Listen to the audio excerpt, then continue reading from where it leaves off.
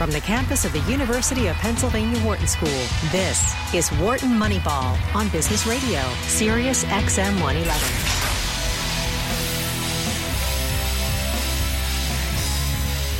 Good morning. Good morning, and welcome to Wharton Moneyball. 2 hours of sports analytics coming to you live from Huntsman Hall, the Wharton School, Sirius XM Business Radio studio. Looking out onto the famous Locust Walk in all its summer glory this morning. August. Oh, my God. August 2, I think we're up to. We're up to 2. The first show of the month of August, the year 2017. This is Cade Massey hosting this morning with my buddy, faculty colleague, Wharton Moneyball co-founder, creator, collaborator, Audie Weiner. It's good to be here. It's good. I feel like I've been there forever. It's like I'm sitting down in a car. You haven't been here driven forever. I've been here almost every week, hanging out with the fellas. Thank God for Audie Weiner, man. Yeah, holding down the fort. But you do know that I am going on my long-awaited sabbatical. No one told me this. What the heck? We just got Shane back. It's one of the great things that faculty types get to do, which is every 7th year. In fact, that is the origin of the word sabbatical. It is a Sabbath. I knew we were going to get some language lessons language this morning. lessons, that's right. So it is a 7th year phenomenon. And I have postponed my sabbatical, so it's really more like because you're a month into it already. No, I have postponed it because I actually started officially July 1. Yeah. The postponement is that it's good to be able to go with your family, and I had to sync that with my wife and kids. I'm not sure this is going to work out. I don't know that we can do this thing on a regular basis with only... with only 3 of you? Yeah. I think you'll manage just fine. Given the schedules, I mean, me and Shane haven't been in the same zip code in like 3 months, it seems like. Well, you guys are in hot pursuit by all these individuals and think tanks and universities and that's a very, businesses. Very generous Am I being generous? attribution. I don't ask what my colleagues do when they go away. I just assume they're doing something important. Maybe you're on the beach. We will sort schedules. We promise that some combination of us are going to be here every Wednesday morning. We have been for the last 3.5 years. We're going to continue every Wednesday morning, 8 a.m. to 10 a.m. Eastern Time, to talk sports analytics. You, too, can talk sports analytics with us. Give us a ring. The phone number is 1-844-WHARTON. That's 1-844-942-7866. Our new producer, Matt Dotz. Matt Dotz is on the board. He's holding down the fort. He will take your phone calls. He'll also take your email, businessradio@SiriusXM.com, businessradio@SiriusXM.com. Matt, people call you the new Matt. Is that an old thing already? Yeah, it's kind of old. I'm sorry. I've been away. We have a thing with Matts. Yeah. So we're delighted to have a new producer underway here, and he's been doing good work already. Eric and Shane are out and about doing God knows what. At least one of them is probably being productive, odds are. Expected value, expected number of people being productive, and those two. I'm going to go with 1. Yeah. Expected value. All right. It's great. We're talking advanced math right away. Yeah. Expected We'll value. just dive straight into it, man. That's just the way I roll. I'm kind of a high math guy. So I have been thinking immensely about sports in the last week and a half, but I've been watching less. I've been trying to keep up. In fact, we should shout out to our assistant producers and interns, summer interns who've been really helping out. Oh, my gosh. Keeping us abreast of everything that's going on. Zach and Seamus. Mm-hmm. And I've been reading their material, and it really puts me right at the cutting edge of what's going on. Our weekly rundowns could be their own website. We could have a stats. We could be a news aggregator in the sports analytics world. Something to think about. Social media. Those two guys could co-edit that page, and it would get, I'm sure, scores. And it was delight to read because it led almost from the beginning through at least half of it with baseball. That's all they ever do. These guys are a little baseball happy. I love them. I'm thankful for them, but they're a little baseball happy. I did notice at the back end, the back 9 is up your alley. Back 6 maybe. Well, it still is. It's kind of the height of the baseball season. And after all, football is still in preseason. Not even preseason. They're in training camp. Yeah, well, I was at training camp yesterday. You were at I was on the sideline. I was on the sidelines. Training camp did you I'm go not to? going to say. I'm not sure. He's not going to say. It's a secret. Well, my Wharton Moneyball Academy is actually in full swing. Yeah. And tell us what that is. So the Wharton Moneyball Academy is a group of 80 students, high school students from around the world who come to study statistics, sports, computing. Okay, hold on. People sometimes say around the world when there's like one person from Costa Rica. So I want to know how legitimately around the world it is. I think we have about 6 different countries: Korea, China, I think we Lithuania. East Asia counts as around the world. Lithuania definitely counts as around the world. Yeah. We obviously have Canada. I don't generally count that. No, not it. No. But mostly from around the United States, and they're studying statistics and computing and statistical computing, all in the context of sports. Okay. So it's been an all-day affair. When a kid applies and comes for that kind of experience, what's he coming for? Why is he here, or she? Well, it is actually he or she. We could actually ask them, but that would be an interesting endeavor that I haven't really done. I'll ask them tomorrow. I just build them and they come. I think that's the answer.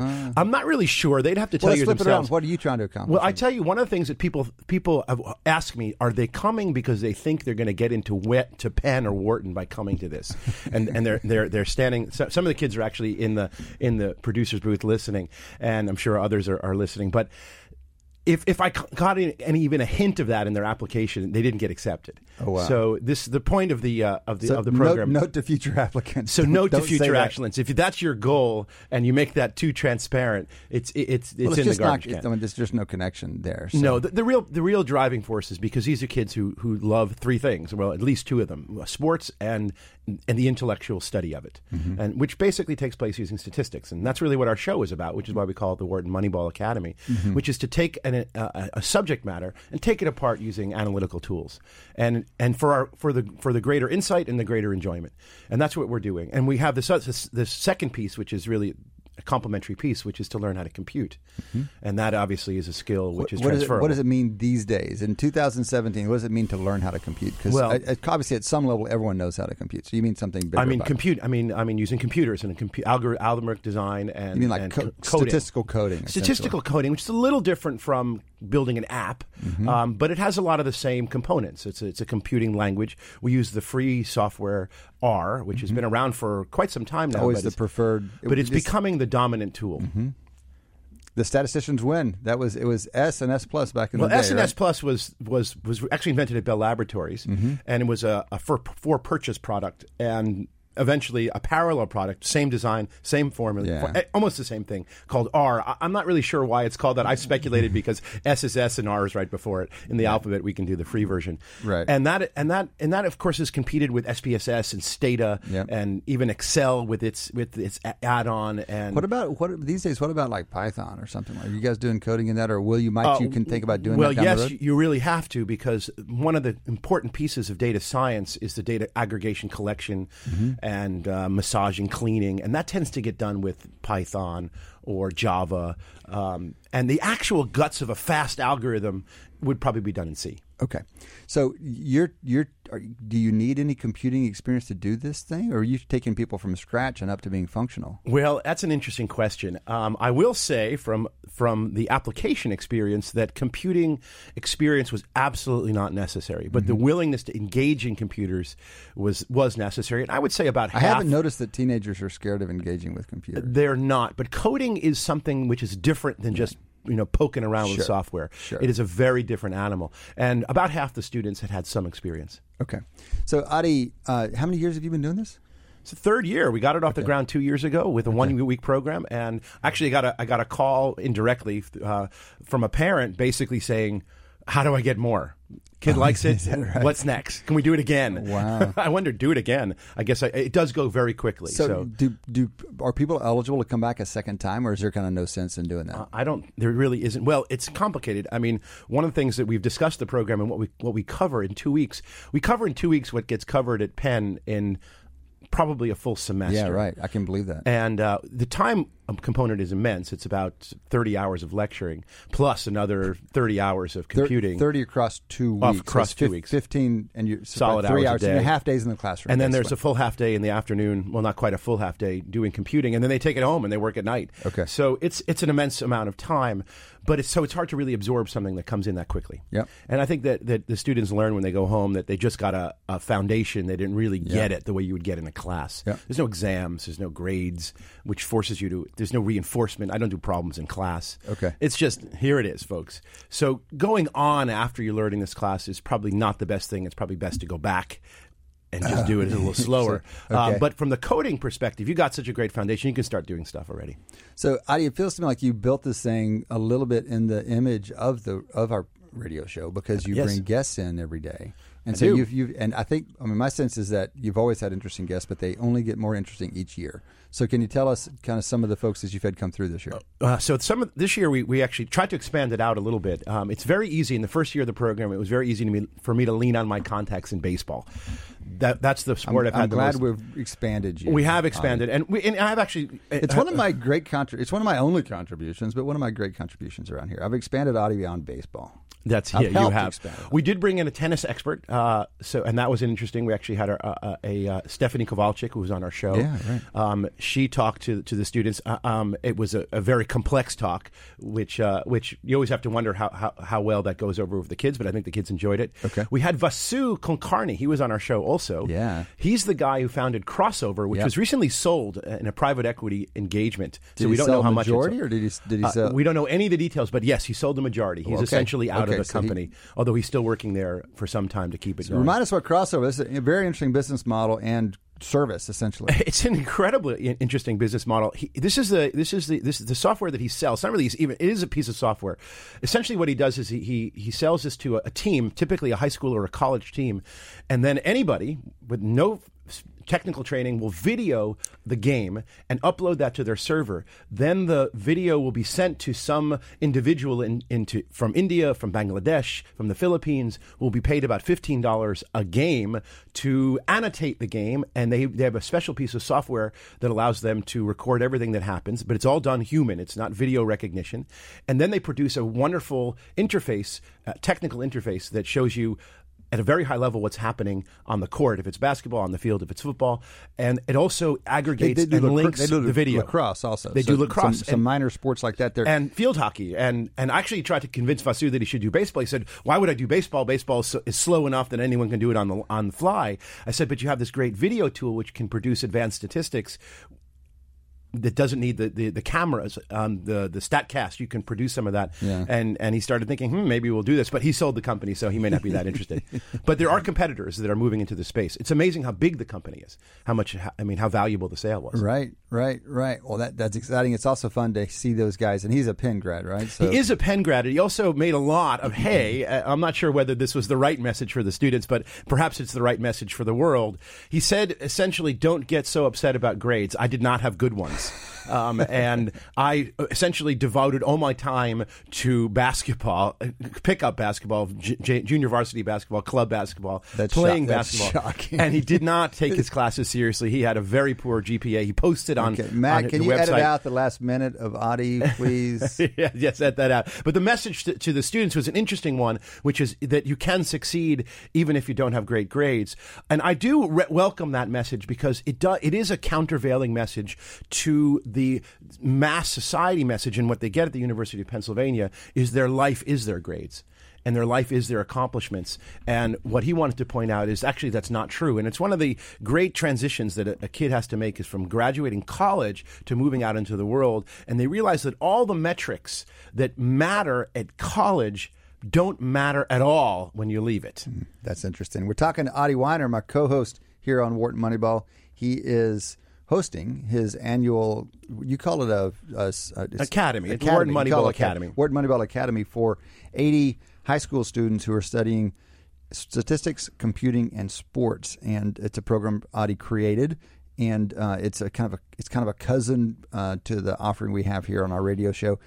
Audie's been describing the guests. He's only gotten 2 into a long list of interesting guests. Who else have you had come through? We had Al Calby, who is the director of, he's a vice president of the Eagles. And he's VP now. He's a kid. How can he be a VP? It's amazing how young. In fact, that's incredible. So much of the upper management of sports is done by essentially people in their 30s. Alec came out of Harvard. He's been, I think, he kind of went straight in. If he didn't go straight in, he almost went straight into the Eagles, and he was like their only analyst. That's right. He's still most of their analytics power, I think. But he's probably now, he might be 30. He might be 30. Yeah. And we also had Alex Keith Law. Keith Law, who was on this, essentially has this great book that he's been promoting. He's been on all over ESPN. He's one of the ESPN analysts. He covers baseball, particularly prospects. Okay. And he talked a lot about the trades which have happened over the last few days because the trade deadline just passed. Right.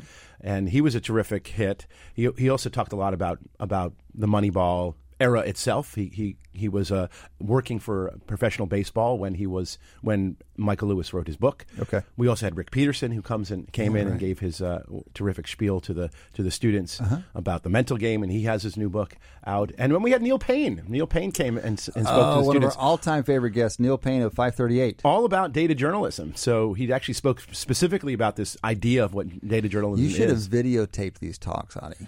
You should have videotaped these talks. I'm not sure. Sigh. Seriously, that's a request for next year. It doesn't seem like this is the kind of thing where people would be talking about things that they wouldn't mind being shared publicly. So it would be a great service. I mean, for people to have a chance to see Neil. I mean, Neil does a video podcast, and so people can see Neil talk. But this is kind of a different forum. And from my understanding from you, I think this was an early last week kind of guest. He was talking about, what do you need to do to get your stuff out there? What do you need to do to get attention? What do you need to do to make your stuff stick? That's right. And he's a great person to say that. He's been with 538 from the beginning. He started when he was in Philadelphia. He was one of our early guests. He's been in studio with us a number of times. Moved to New York because of a two-body. That's a dual career issue. And has been with 538 then. He's one of the great sports analysts out there. And he had a terrific article, which maybe we'll get around to discussing. Just came out yesterday. And our interns did a terrific job of summarizing it. So, but before we do that, I want to hear a little bit from you on since it's fresh for you, talking about statistics in sports and teaching it and seeing what lands, what is harder to digest. You're in the mode of talking about and communicating sports analytics and how to do it. What's top of mind for you? What has struck you over the last week and a half as you've run this academy or heard others give lectures at your academy in terms of people who are trying to get into the business, people who are trying to be more effective at this kind of work, people who are trying to do better analytics? The thing that is so compelling about this course, it brings it right to the front of mind, is that data has to tell a story. And when you listen to some of our guests, and particularly Neil Payne and Keith Law, who are writers, that they are essentially storytellers. And Michael Lewis, who is essentially the author of the name of our show, the name of the book, and Michael Lewis is a storyteller. And there's a boundary between telling a story that's good to tell because it's fun to hear and entertaining and true. and it's a porous boundary. It is a porous boundary. And some of those individuals cross those boundaries. Oh, for sure. So the whole essence of... not some of those individuals. Some individuals and other individuals. That's right. And a lot of times we try desperately to believe something because it tells a great story. Yeah. So... And that's what to become a scientist is to reel in your own worst inclinations. One of my favorite, by worst you mean to tell stories, to fool yourself, and it is one of my favorite sayings of all time is due to the great physicist Feynman, Richard Feynman, who is one of the most brilliant, most flamboyant personalities and brilliant men of the 20th century, was a physicist at Caltech, Nobel Prize winner. I mean, as amazing as they come. Famous educator. Famous educator, incredible series of lectures and writers and bongo player or drum player. He has incredible life. He wrote these fantastic books called Surely You're Joking, Mr. Feynman. There's one and there's two. And he spoke at Caltech's graduation sometime in the few years before he died. And it's a short speech, no flowery language, just straight advice. And one of the things he said is that it was really about the pursuit of science and the pursuit of truth. And he said to the students that you have to be very careful. Speaking to the students, you students, you have to be very careful because you have to make sure not to fool yourself. Yeah. And everyone's like, oh, well, sure. Because you are the easiest person of all to fool. That's right. And that's where it starts. And that when you teach something, when you're very interested in telling a story and getting everyone engaged, but you have to not cross that line of essentially bullshit. Yeah. And it's so easy to do that, particularly when there's noise. And we live in this world where data is accumulated and it's just noise. And I was listening to the Hot Takedown podcast, and I love to listen to it every week. This is Neil's podcast with 538.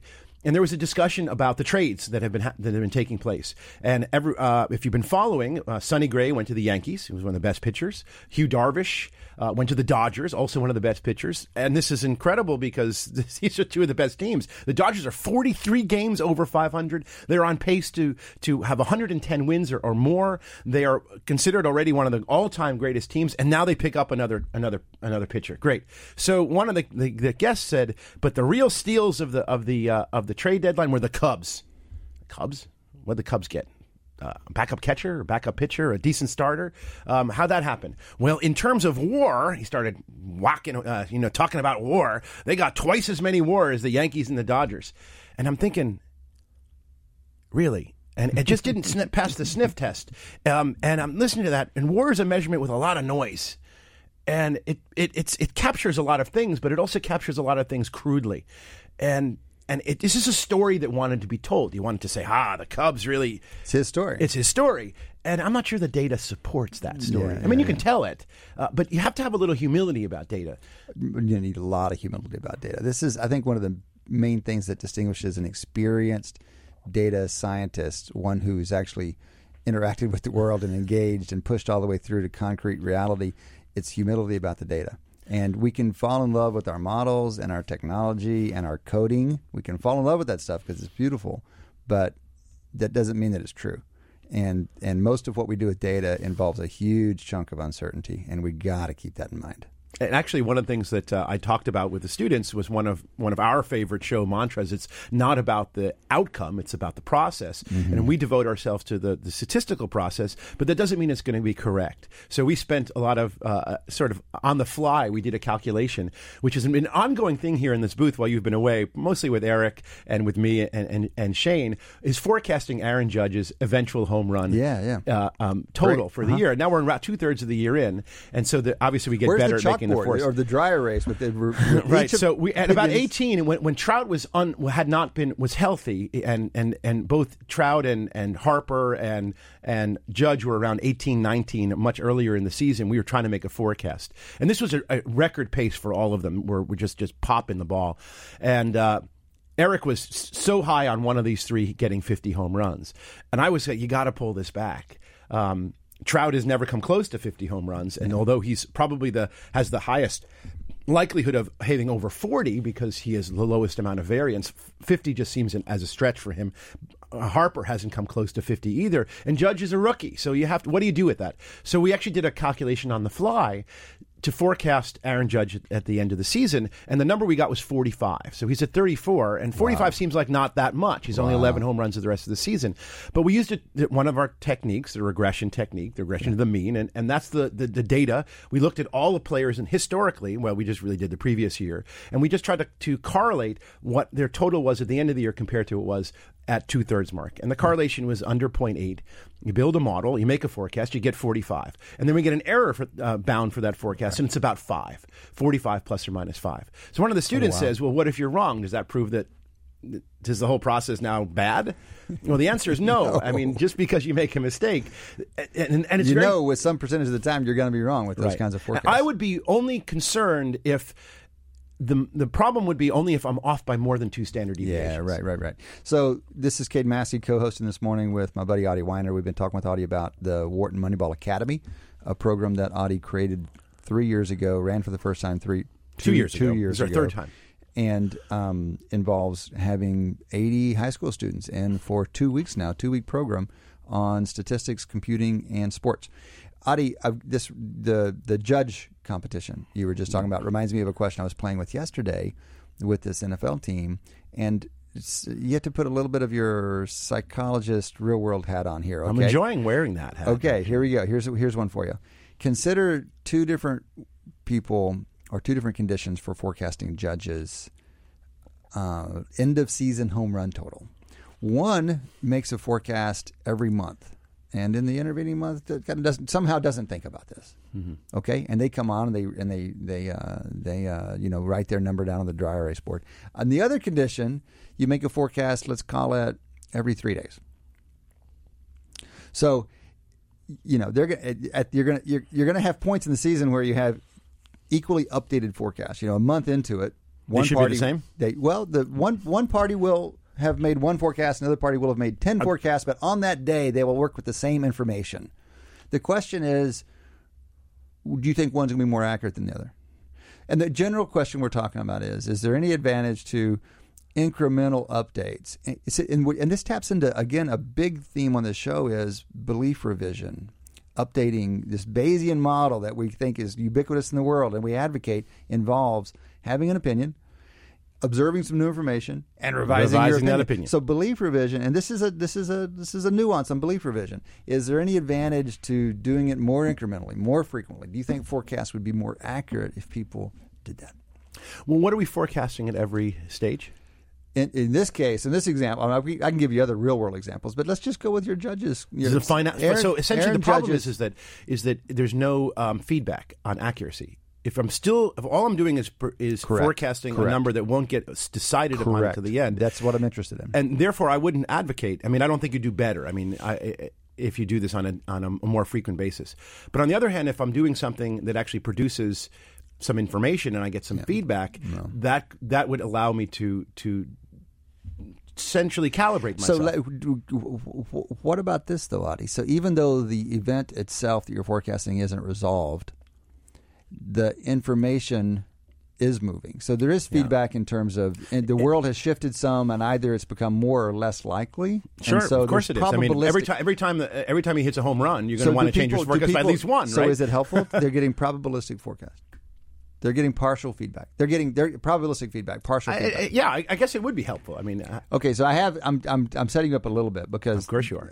There's our buddy Phil Tetlock and his wife and colleague Barb Mellers and their whole team on the Good Judgment Project. So Tetlock has led a team that worked on judgment forecasting tournaments, and from that they came up with some great methods and some interesting insights. And he's got a recent book out called Super Forecasters. One of the only things they find that distinguish their better forecasters from their average forecasters is more frequent updates. Smaller, more frequent updates to whatever it is. And they're usually trying to forecast some political event or some economic outcome sometime in the future. So they're basically paying attention to news and like logging back on and changing a forecast they'd made 2 days before as opposed to every week or every 2 weeks.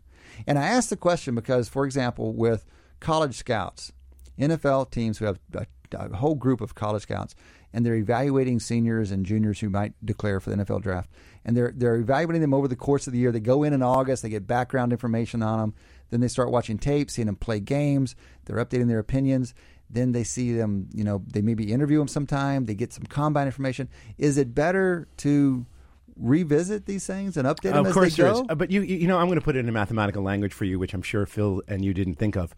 This is called errors in variables.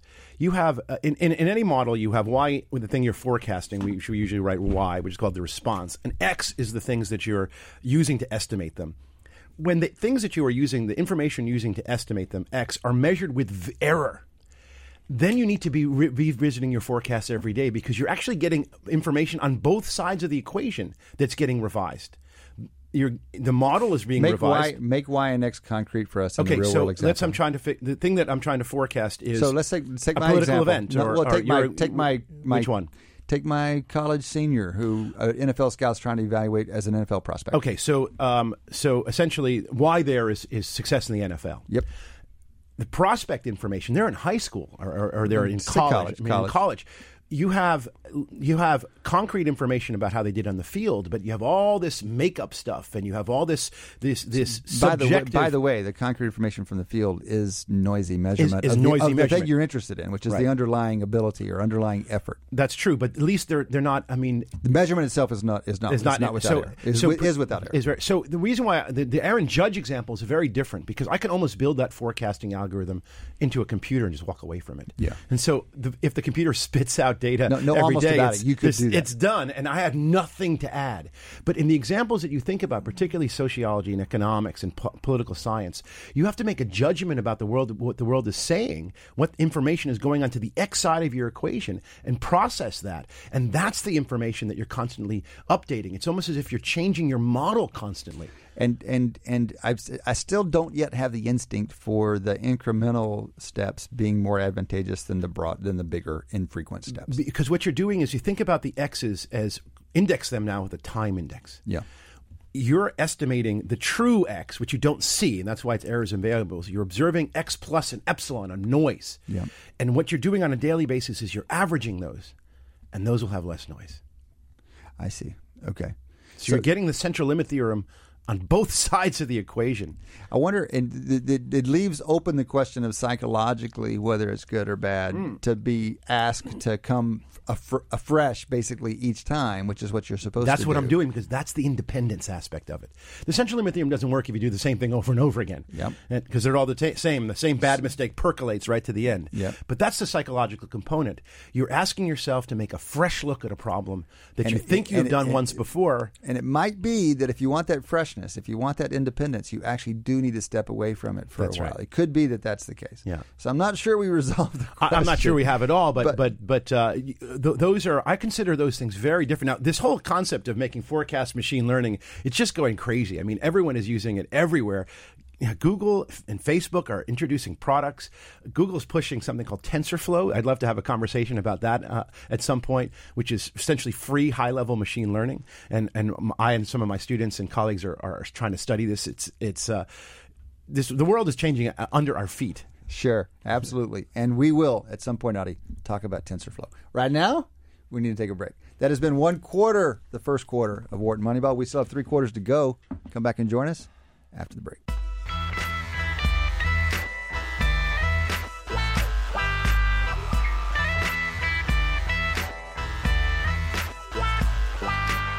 Welcome back. Welcome back to Wharton Moneyball. 2 hours of sports analytics every Wednesday morning, 8 to 10. Sound engineer Danielle Bruno bringing us up through the bottom of the hour, rolling into the second quarter of the show. This is Cade Massey hosting this morning with my faculty colleague and buddy, Adi Weiner.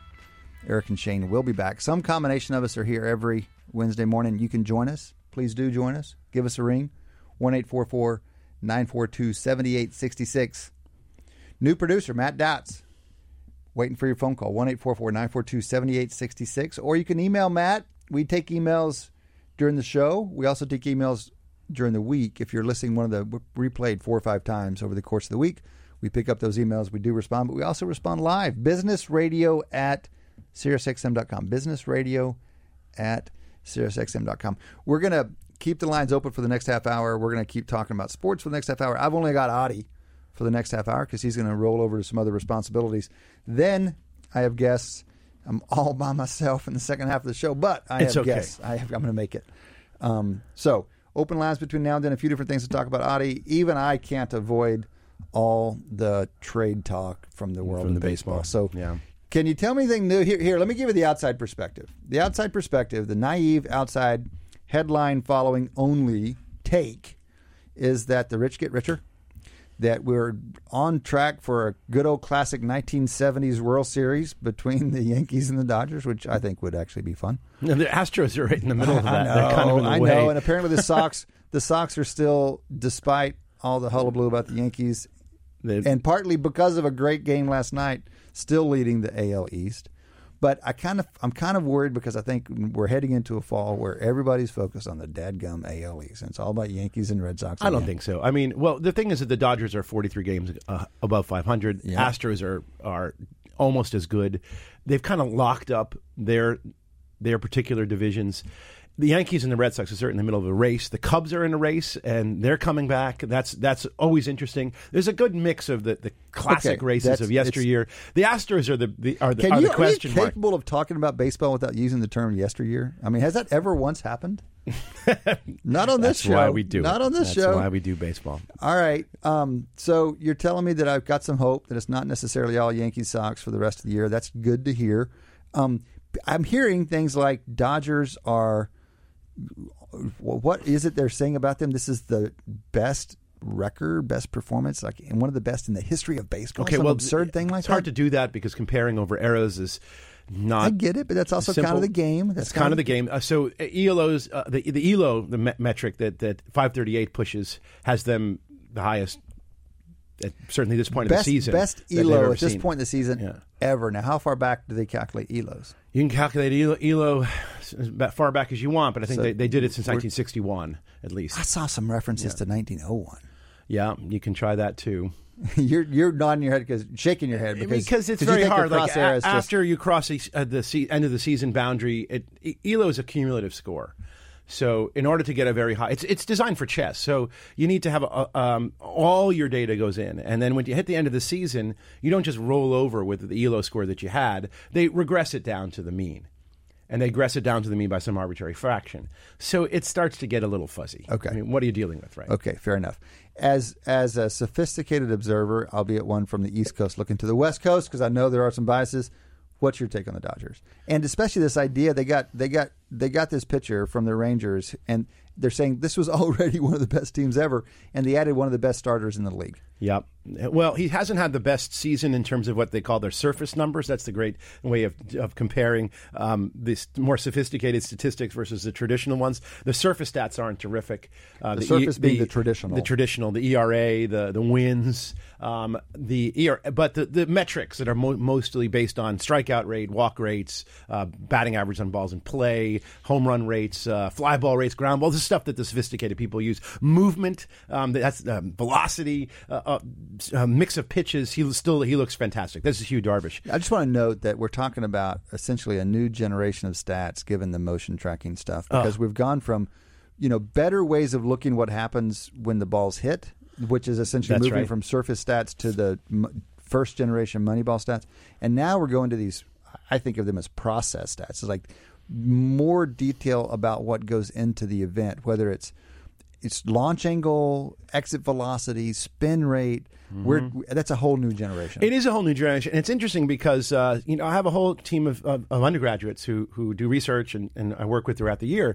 And some of them had a chance to get involved with the teams fundamentally, directly in by working with them this summer. And they've seen front and center the amounts of data that they have and the kinds of models that they're building. And it's almost as if they're trying to divorce measurements of effectiveness from actual outcomes on the field. It's almost insane. It's like we don't care what actually happens when the batter does something with it. We're just looking at a pitch to see what its movement is, how much spin and how much arc and etc. Okay, I'm a little surprised at the tone you're bringing to that characterization. You are more negative on that approach than I might have thought. Okay, the problem is that we're still too early to figure out. The tone is negative comes from the fact that I don't have that data. It's not a good reason for the tone. And because I'm generally by nature suspicious and questioning and never satisfied, I have a very hard time accepting that something actually does the job that you say it does unless I can check it. Okay. All right. So we were just talking in the last half hour about the need for not fooling yourself, and that really just speaks to a broader approach to the world, which is kind of a skeptical, don't get too worked up, too high or too low over data, bring your critical lens. And you're just saying that about this thing. But you're saying that by going to these very detailed process measures, they are embracing, actively seeking a divorce from process and outcome. And the reason they do that, I'm sure, is because they think if we know what the process was, we don't need to know or care. In fact, if we understand the process fully, if we put any weight at all on the outcome, we're only chasing noise. That's right. That those are things outside of the control of the pitcher and the batter, and so why would we don't want to even bother because it's just going to distract us. And yet, so you can endorse that approach. I right? can if you can do it. If you can do it, but it's hard. So this is almost a chaotic system. And you look at someone like Clayton Kershaw. 1 second. Or is your concern more that the process measures they have aren't actually capturing the key inputs, or that the outcome measures that they're ignoring aren't quite as free from people's control as they think they are? I think it's probably the former, if I understood the question properly. Okay. I don't know whether the process measures, the measurements that we're making by themselves say what needs to be made, say what needs to be said. If you could tell me, and I've read some articles based on the data that's available, and that's when someone says to me, aha, but you don't have what we have, I already say, okay, I know I don't have the data that you have, but you don't have the wisdom and experience I have of dealing with statistics. Speaking of humility, that was my point. And it's very hard to know what the model is and how they've used it. And I've seen lots of crappy ones get used all the time. So, and there's also problems with data quality. This is still early technology, and there's many, many errors in it. And so it's the real holy grail, just to think about, say, the Dodgers and their Hugh Darvish acquisition. If you really don't need to know what's happened on the field and you can just look at how his pitches are moving, that's an amazing accomplishment. But I'm going to wait. And so the more amazing the accomplishment, the more skeptical I am. Well, that's really well put. Really, really well put. The more amazing the accomplishment, the more skeptical I am. That sounds exactly right. Because it stands to reason that with decades of work and millions of observations and hundreds of thousands of people putting their time and attention on it, you're not going to radically transform, overnight. So I think that's appropriate. I mean, now that you've described it that way, I mean, of course other things matter. I mean, if you're pitchers, they worry about, you might telegraph your pitch is a huge issue, right? If they get tipped off on whether this is going to be a fastball or a curveball. Yeah, there was some concern with some of the pitchers. I think Hugh Darvish was one of them that was tipping his pitches. Well, I mean, look, that's completely outside of the spin rate and velocity those kinds of things. And yet it's going to make a difference in a way that matters. Absolutely. Absolutely.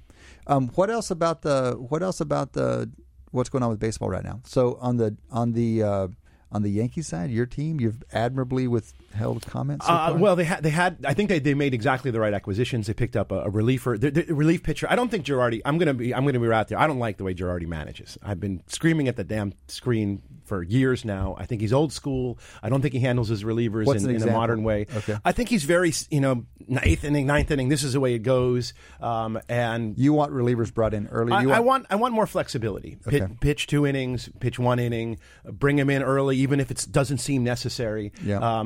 Particularly when you have depth in a bullpen, which he has, and use it. I mean, it was. I remember the days. Roll back the clock, 1960s, and I don't mean yesteryear, not 1960s, 1990s, when the Yankees would bring in Mariano Rivera for 2 innings and close with Wetland, and this was like day in and day out, boom, boom, and it was like clockwork. This is how Torrey won a championship. Yeah, and now you have Robertson, you've got Betances, you've got Chapman.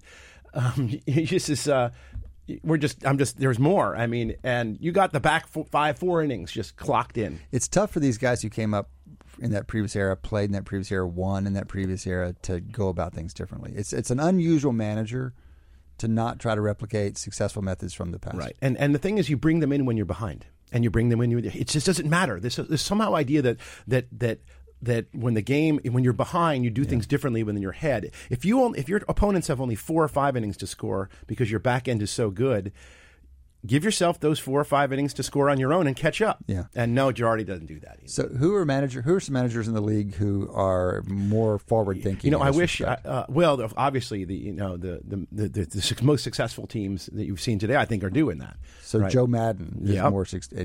You saw this last year with the Indians. I was about to ask about the Indians. So that's what I would argue is some much more creative use of the pitching. I mean, there's a lot of stuff going on. And it's untested. I mean, this whole idea of how much you should let a pitcher rest. This is talk about holy grail for pitching. I mean, figuring out what prevents injuries. Yeah. We have all the data. Nobody can figure it out yet. Yeah. This is Cade Massey. I'm hosting Wharton Moneyball this morning with my buddy and co-host Adi Weiner. We're talking baseball. There's obviously been some big moves around there. I want to ask one more question about this whole thing. Especially a namesake of our show, the A's. What's it like to be an A's fan? The pitcher that the Yanks picked up is from Sonny the Graham. A's. And, I mean, what are they just – is this their business? Is that they grow players for other people? And what's the end game there? Yeah, well, I mean, I think they're already on rebuilding. They picked up good prospects from the Yankees, 3 of them. I'm not the best prospects, but I think they got a good value Adi, out of it. Is it that like 9 years out of 10, this is how they do? Yeah, and that then seems 1 to be year it. out of 10, or maybe 2 or 3 years cycle at the top of a they always seem to compete. I mean, it's the problem for the A's is that they don't ever win. So they just have to wait until they get close enough to. Because they got to spend money. I mean, the thing about the Yankees and the Dodgers. A couple years ago, they made some moves. They right? did make some maybe moves. 2 seasons ago. The problem with the Yankees and the Dodgers is that they play the same game. Everybody knows how to play it now, right? You grow your own talent, you sell it, you bring in a better trade. Yankees have done well with that. But then when you have the money that the Dodgers and the Yankees have, the huge, huge bankrolls. You just buy some players to just fill your holes. Free agents, you pick up some contracts, boom. Mm-hmm. So I think this is a little early for the Yankees. No one thought they'd be competing this year. Yeah, right. Exactly. I thought we had. We were going to sign the Yankees. I don't want to sound like the we folks. That's what Yankees are. They as much as a fan. You don't say we. I don't. I disagree. You disagree with that. As a fan, you can say we. The Yankees are going to sign one of the in the next couple of years when the young kids, the ones who started at 20, the Harper, the Trouts, the Machados. They're going to steal one of those guys. One of these guys are going to be a free agent, and they're going to pick up one of them. I don't know which one is it going to be. Okay, let's talk the implications here. What probability would you put? We can look at fan graphs or something, but where do you put? If you read the headlines, it looks like the Dodgers are all but guaranteed. Well, certainly their division. Look, so they're going to win their division. They have to go through. Astros and Cubs, maybe Cubs, to get to the World Series. If you had to put a probability that the Dodgers won the World Series right now, what would you put? And what would you do for the Yankees? If Shane were right here, if I can almost see him sitting here, there he is, saying, "It's a coin toss, man." Once they get to the playoffs, how'd I do? Playoff series. That was my Shane impression. Not bad. Not bad. Once it gets to a playoff, it's a coin toss. I don't believe that's... Even when they have Darvish and everything else they had, but Kershaw's back and it's all not really a coin toss, but best you can get is like a 60% coin on a playoff series. The most you're going to give the Dodgers, even with this great pitching staff, improved pitching staff, is 60%. They still have to go through two series to get there. They're going to go through. They have to go through the Nationals. They're a good team. Okay, Cubs, good team. Yeah. And they're better, but it's baseball, and it's not because the teams are so similar. I mean, one of the mistakes I heard this morning was the observation that the reason why the Dodgers aren't going to be a lock, like the Warriors are a lock, and they are as close to it as you can get in a sport, is because talent is still more closely aligned in baseball than in basketball. That's not it. More closely aligned is not the right term. You mean balanced? Yeah, okay. Yeah, more closely balanced. So essentially, more what he's saying is that the teams. Dodgers, compared to say a 6th or 7th or 8th ranked team, are not that much better. Actually, I think they are. The problem is it's baseball. Baseball has more noisier. Noise. Yes. Mm-hmm. It's a clumpier, noisier, more explosive game than basketball. Basketball is back and forth, back and forth, back and forth, back and forth. That's a lot of repetition. Mm-hmm. The sample size, I'm going to use the stat word N. N is much larger in basketball. We in making comparisons across sports, we always focus on that latter point, the noisiness. We do anyway, the noisiness of the different amount of noise in the different games. You've just raised this other question, which is the distribution of talent across teams and how that varies across sports. And I'm not sure we've talked about that much. I think it's kind of interesting. And you'd have to wonder, are there structural reasons that the distribution of talent would be different? And I think there are. So there's a more generous salary cap, softer salary cap in baseball. And that would lead to more variance. That's going to lead to more variance across teams for sure than a very hard cap, for example, in football. Well, it's interesting. Football, I mean, we talk with Alec a lot about that offline and with the students. Why is football nevertheless so disparate, despite the fact that the money spent is almost similar? Why are the Jets so bad? I mean, it's one way to put it. I've got some thoughts on that. And why is New England good so every single year? And now one reason that we've talked about is Tom Brady. Yeah, no, I had this conversation yesterday, and the first reason given is QBs. I mean, there's so much autocorrelation. You land a franchise quarterback, possibly by chance. Mm-hmm. You're the Indianapolis Colts, and you happen to be bad in 1997. You get the first pick in the 1998 draft. 2 player generations later, you happen to be bad again. And then bad, and there you go. And you got Andrew Luck. And now you have basically, you're going to end up with 35 years worth of great quarterbacking. And then, so essentially, what you're saying, if I were to put it in almost a statistical context, the background averages out to similarity across the individual teams, and this one position drives so much of the outcome. Yeah, and we can overtell that story, but I think it's a huge variable. And that's why you don't pay for a running back like with the Steelers, or haven't signed a contract yet. Historically, this is a hard one because it seems to be coming back around a little bit right now. But for the last whatever, I can tell you the data from the 90s did not support paying for a running back, and people finally learned that lesson and quit paying for running backs, not least because they get injured, and so you don't want to put too many eggs in that basket. But there are obviously other factors, and what you learn pretty quickly when you start working with professional sports teams is the quality of ownership varies dramatically, and people, you really end up feeling sorry for fans of some teams because they're just kind of screwed, and it's because some owners are just not good stewards of that franchise, and probably more bad than good in football anyway. And ownership varies across sports. So basketball, for example, we've seen more turnover in basketball. More new, young, sophisticated owners have come into that league. I can tell you Vasu, and he made no secret of it, is trying to buy a basketball team. All right, go Vasu. That's great. He's going to need a little bit more than $1.5 billion. Yeah, it's about 1.5. He's not buying it himself. And actually, the story that he's telling, and I'm tossing this out to our listeners because he's looking for a billionaire. If you've got $1 billion, that's $1 billion, and it needs to be. You can't borrow it. You have to have it. So the thing about buying a basketball team, and I know some guys in this business, they don't come up very often, and so it's a long-term uncertain prospect to ever be able to pull that off, even when you have the money. That's right. So the problem is the league rules prevent you from borrowing it. You have to. You can only borrow $200 million. Okay. And so you need to put together a whole team of people, and I think he needs $1 billion. Yeah. So he's got he's interesting because he's got connections to the Indian community, which is extremely wealthy, and there's strict limits on bringing money out of India. So you can do it. You probably can do it with basketball. So he's looking to buy a team. Okay, well that's cool. He's been very successful so far. Before we get to the end, speaking of money and the role of money, just off the line is this incredible transfer of possibly the best future best soccer player in the world. One of the highest profile players in the world just got transferred. Apparently, as of this morning, he's accepted the transfer. So Paris Saint-Germain is buying essentially Neymar from Barcelona, and they've been working on this for a few weeks, and basically Barcelona left it up to Neymar. And as of this morning, the reports are that he's saying goodbye to those guys. So one of the storied clubs out there, Barcelona is losing one of their highest profile this players. Is incomprehensible to Americans. For the amount of the transfer fee is $222 million. So that's euros or euros. 220. My bad. So that's probably 260. Yeah, maybe not quite that much. 1.1, 1.15. But yeah, sure, big money. And the soccer economics are funny because it's not clear to me. Mostly Neymar's left to negotiate his own compensation. So it's the share of that is ambiguous and possibly not very much. But just the idea that one club would pay another club.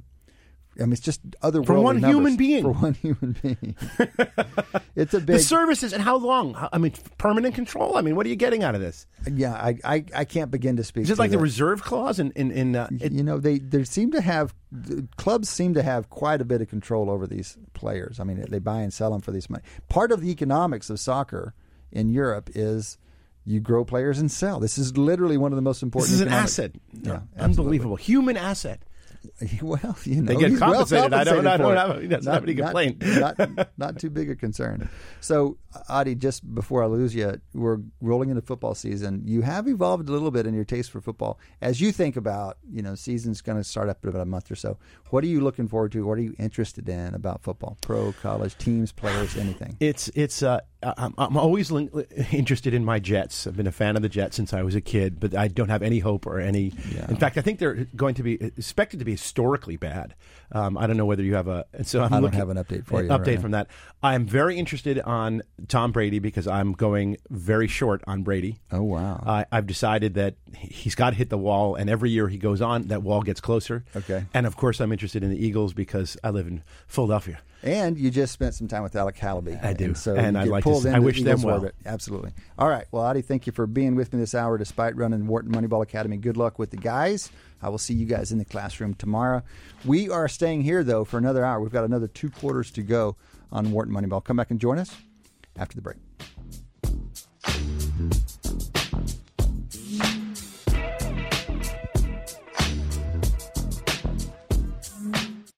You're listening to Wharton Moneyball on Business Radio, Sirius XM 111.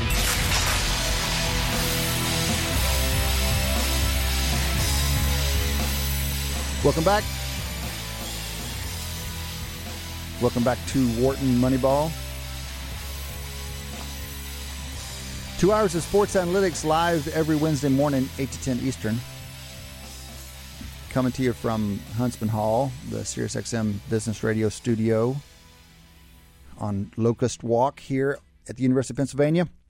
This is Cade Massey hosting on my own for the next hour. My guys have abandoned me. This is one of the few times I've ever been here on my own. But thankfully for you guys, we have a couple of guests lined up for the next half hour. If you want to ring us while we're talking to these guests, feel free to do that. You can ring us at 1-844-942-7866. Again, 1-844-942-7866.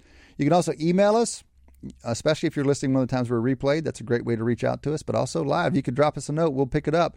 businessradio@SiriusXM.com. businessradio@SiriusXM.com. By the way, you can follow us on Twitter. The handle is @WMoneyball. We poke around up there, try to keep you apprised on some things going on in the world of sports analytics. We follow our guests, and so we have a pretty interesting community building over there in the world of sports analytics. Follow us there, @WMoneyball. In the next half hour, delighted to welcome to this show Ty Salter. Ty is a writer for a number of places, but notably 538, where I believe he caught our team's attention, and we get to talk football. I'm excited. Ty, welcome to the show. Hey, thanks for having me on. I'm delighted to have you on, Ty. I need a little background on you, man. I know some of the guys at 538. We've not had you on that I know of, and it's the time of year to have folks like you on, so I'm delighted to have you. But can you tell me where you're coming from? Can you tell me how you got involved with 538? What's been your little journey into the world of sports analytics? Well, a long, strange one. I'm from Lansing, Michigan. Went to Michigan State, but actually for politics. Then I got a little bit into the world of politics and realized it wasn't for me. So I went into IT, started a family, and I did some database development, and on the side started blogging about football, and that kind of snowballed. I went full-time as a sports analyst in 2012, but had already been doing quite a bit of work, freelance and elsewhere up until that point.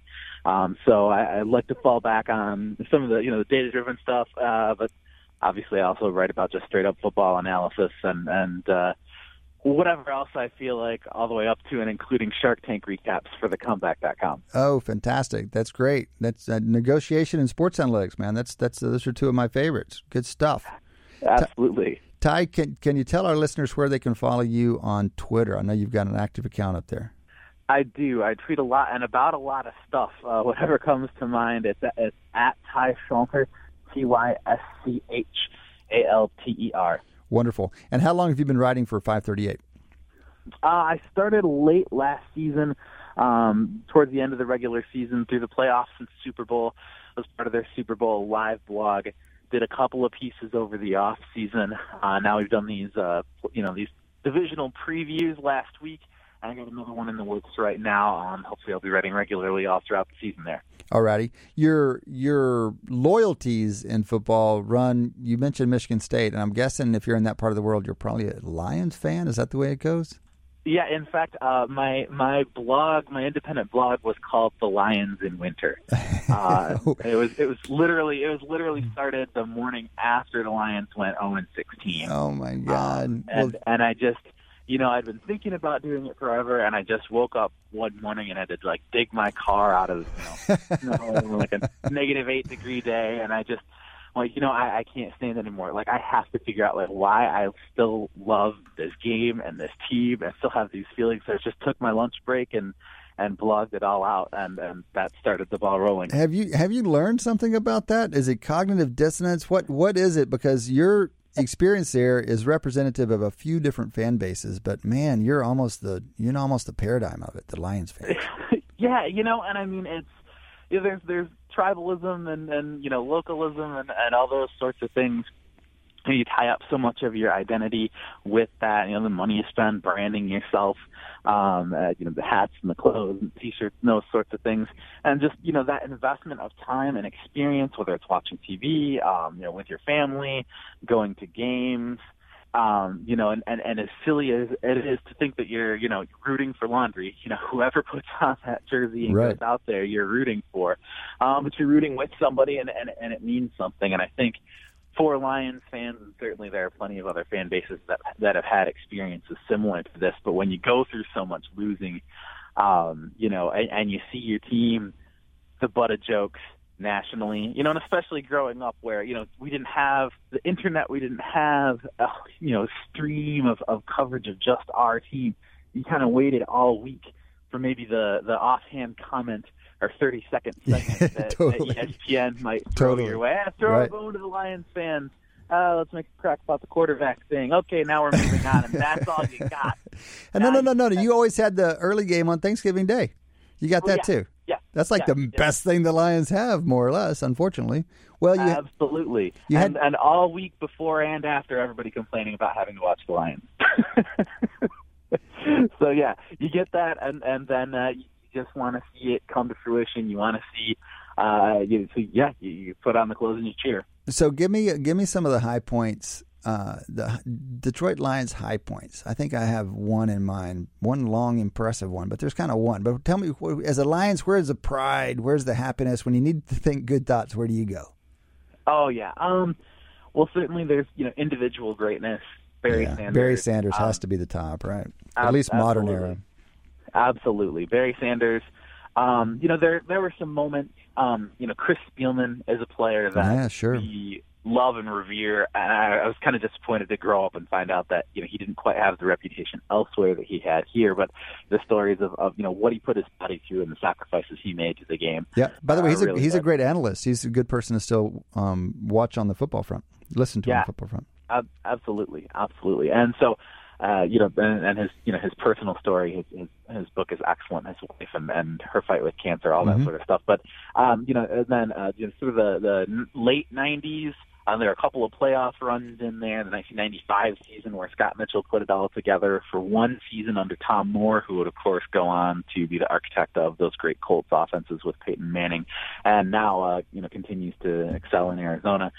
So that was nice. And then really you hit 2000 and Matt Millen, and it gets real thin in terms of moments of pride. But obviously under Jim Schwartz, there was that from 0-16 to 2 wins to 6 wins to 10 wins, and there were some great moments in there, and you really felt like they were building towards something. And then it turns out that not so much. Well, what's the forecast this year? Let's move into 2017, sure. And sure.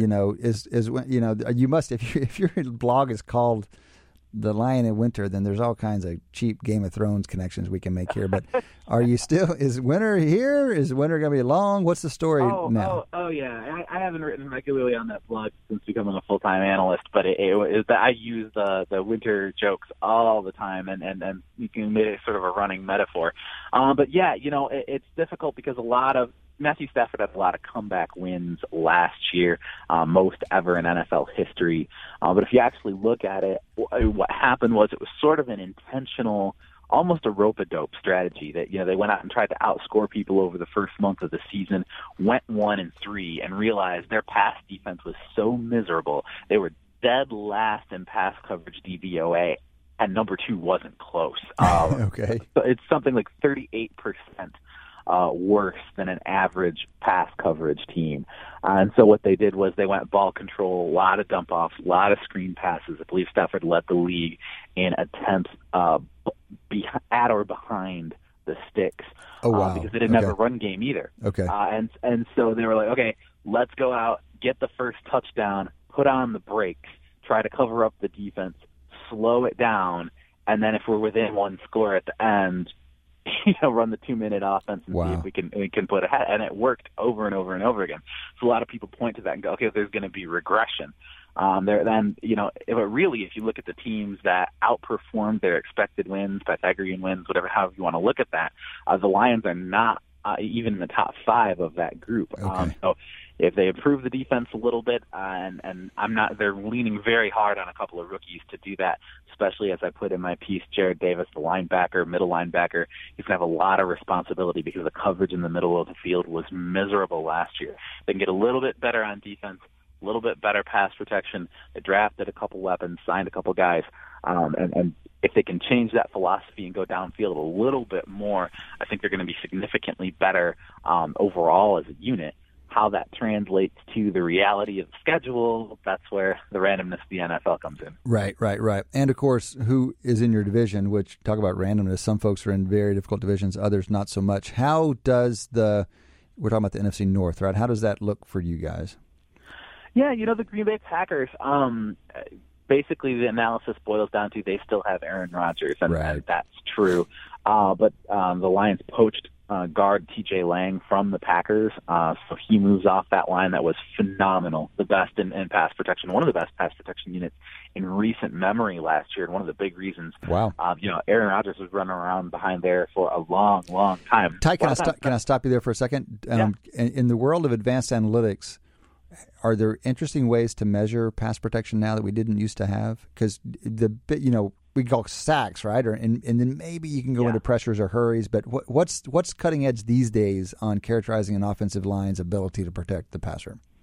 You're usually looking at average time to throw, okay, but that's also that's difficult because it relies on several other things, including scheme and quarterback. You can protect all day long, but if you have a fantastic pass protecting offensive line, but your quarterback still holds on to it too long, then you're going to get this really, really long time to throw. If your pass protection is excellent and your quarterback gets rid of it quickly, it's going to be harder to show up there. So there's a lot of things going into that. It's difficult to do. You end up relying a lot on Pro Football Focus grades, which are, of course, subjective and have come with their own baggage.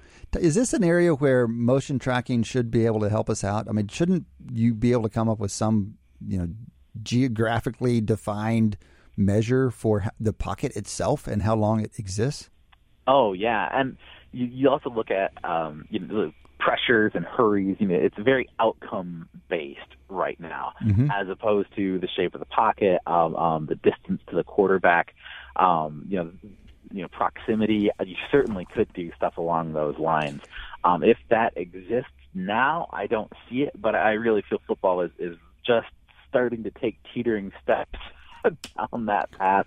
I'm not sure they're taking steps. I think they might still be in the crawling phase. There are like a few teams that are trying to maybe stand up while holding their parents' hands. I mean, it's just the technology is there, and the league is highly conflicted on what it wants to do with it. So just to let folks know, what happens now is that the league provides teams their data from each game on their side of the ball. So if you're on offense, you get offensive data. If you're on defense, you get defensive data. You don't even see what's going on, the motion tracking for the other team. So after every game, the league gives the teams those data, and you can do with it what you want. A lot of teams aren't doing anything with it. And then some teams do their own thing with their practice data. So they'll put chips in on all their players, and they'll follow everything that happens, and they might process that data on their own. But it's completely up to the teams, and there's huge variance. There's actually not huge variance. I think most folks aren't doing anything, but there are some teams that are really trying to figure it out. Yeah, it's a lot to get to, and without a lot of models already out there for teams to follow, it is a copycat league. And if nobody's out there doing it and talking about doing it and having success with it, then it's tough for other teams to follow along. I do want geographic data, because one of the things you run into with the analytics is playing on a yard is a long way. That is not a lot of resolution when you're trying to talk about. That's interesting. So I'd one level, sure, yeah, right. On another level, really. So what is it you want? What do you want greater resolution for?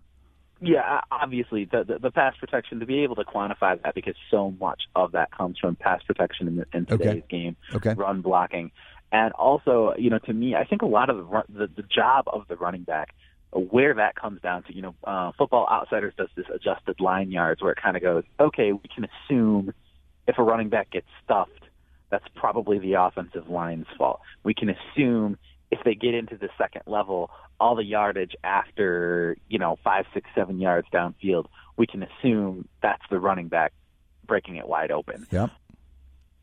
In the middle, it's hard black to say. box, and we'll call it 50-50. That's really what it comes down to. And most of what happens is in the middle, unfortunately. Yeah, exactly. And so how you credit running backs, this is one of the things that's very tough for me. In the 538 article over in the NFC South, I put Adrian Peterson as one of the impact players, because Sean Payton absolutely believes that Adrian Peterson is going to be a game-changing addition to that team, and there are some numbers that kind of point in that direction. But overall, statistically, Mark Ingram's run very well. There's not a lot of holes in his game. He doesn't fumble. He did have a lot of yards before contact, which usually means anybody in that system then could have a lot of yards before contact. But so maybe Adrian Peterson could do better. There's not a lot of concrete stuff to point at. And Ingram's gotten better year over year over year, but Peyton has never been confident in Ingram, never given him a full-time workload, or at least appeared comfortable to do so. So now Adrian Peterson, he said in their free agent sort of wooing meeting that Peyton did 98% of the talking about how important it was that Peterson come in, how much he could add to that offense. And until we see it on the field, it's very difficult to point at a number and go, this is why they're not happy with Mark Ingram, and Adrian Peterson is going to do better. Mm-hmm. You talked in that piece about the seeming, at least at a superficial level, mismatch between the offense they run and where Peterson has excelled in the past. I mean, the Breeze-Peterson combination is not obvious, it's true. But you also worked yourself into kind of being a believer that maybe it's true. Can you say more about how you think they might, best case, how do they fit together? Yeah, well, they obviously, the New Orleans Saints, over the course of Sean Payton's tenure there, have used a ton of shotgun, and it's what Breeze is most comfortable in. But they were actually one of the fewest shotgun teams last year. They used it with the fewest, at least frequency. I'm trying to remember off the top of my head. It was in the bottom handful of teams that used shotgun the most. And they also had practically no performance delta between shotgun and under center, which is unusual. Most teams are usually much better in one or the other. And as I put, the Patriots notably were over 40% better, more effective in shotgun than under center. So, So in this case, just going by last season and how they ran their offense, Adrian Peterson actually is a good fit for what they did. Is that what they want to do? Is that how they want to be? Is this an evolution of Peyton back towards a more power-heavy run game and take some pressure off Drew Brees? I'm not quite sure, but it's interesting to see that pattern, that usage pattern, is definitely different from 2, 3, 4 years ago under Sean Payton, and it's much better suited to what Adrian Peterson likes to do. Right. We're talking to Ty Salter. He is a football writer, pro football writer at a number of places, but including 538. You can follow him on Twitter. His account there is at Ty Salter, at TYSCHALTER. Ty, you recently had this article on big moves on both sides, AFC and NFC, possibly season-changing moves. This Adrian Peterson trade was one of them. It's just when these big high-profile players change teams, it takes a little while to get your head around it. I mean, thinking about Peterson playing for somebody else is hard to get, hard to imagine. So that's a big one. That's a big storyline. That's interesting. And of course, the Saints have kind of underperformed. Breeze has to be on his last legs, right? So if they're going to do something, this is presumably near the end of the window. What are some of the other big storylines and big question marks you think you're going to have your attention on as we go into the season? Yeah, this almost started with working with my editor, Jeff Foster. I was looking at Joe Flacco, because Joe Flacco obviously has sort of lived and died with the deep ball over his time in Baltimore. And over the last 2 seasons, he is almost completely disappeared from his game. Between the injuries at wide receiver, the lack of consistency at wide receiver, the unavailability of Dennis Pitta, who keeps, unfortunately, re-injuring that hit. Right. So that he hasn't had that deep ball to go to. And so he has really struggled, and the offense has really struggled. And adding Jeremy Maclin kind of gives them that deep ball dimension again, assuming Macklin's at 100%. And there's a lot of reason to believe he can. But at the same time, Mike Williams has never been a consistent guy. He's really a one big play a game, 1 or 2 big plays every 1 or 2 weeks type guy. And then, Rashad Perriman, who they are counting on to take a step forward, tweaked his hamstring again yesterday, and you start going, okay, is he ever going to be able to contribute? So right. Baltimore, if you add that deep ball back to their game, suddenly in a division full of question marks, they become pretty scary because that defense is still very good. And despite the loss of John Urschel, friend of football and analysts everywhere, they still have a good offensive line, and the pieces are kind of in place if Joe Flacco can get back to where he's been 2, 3, 4, 5 years ago in terms of throwing the ball downfield and scoring enough points to put that defense in a position to be aggressive and win. How far can they ride a really good defense? They were solid. My impression is that they were solid last year, but they're even more excited about what this year looks like. And obviously, they went heavy in the draft with defensive players. They do have a model. They do have a history of let's just build a great defense and see how far it can take us. In the current NFL, how optimistic would you be if they had, say, a top 10 defense, maybe even a top, 6 or 7 if things went really well, and a middling at best offense? Yeah, that's tough, and that's kind of the situation where they keep finding themselves hovering around that 500 area and hoping they're the ones that make it in. It really depends on the Pittsburgh Steelers. They've had a ton of churn at the skill positions.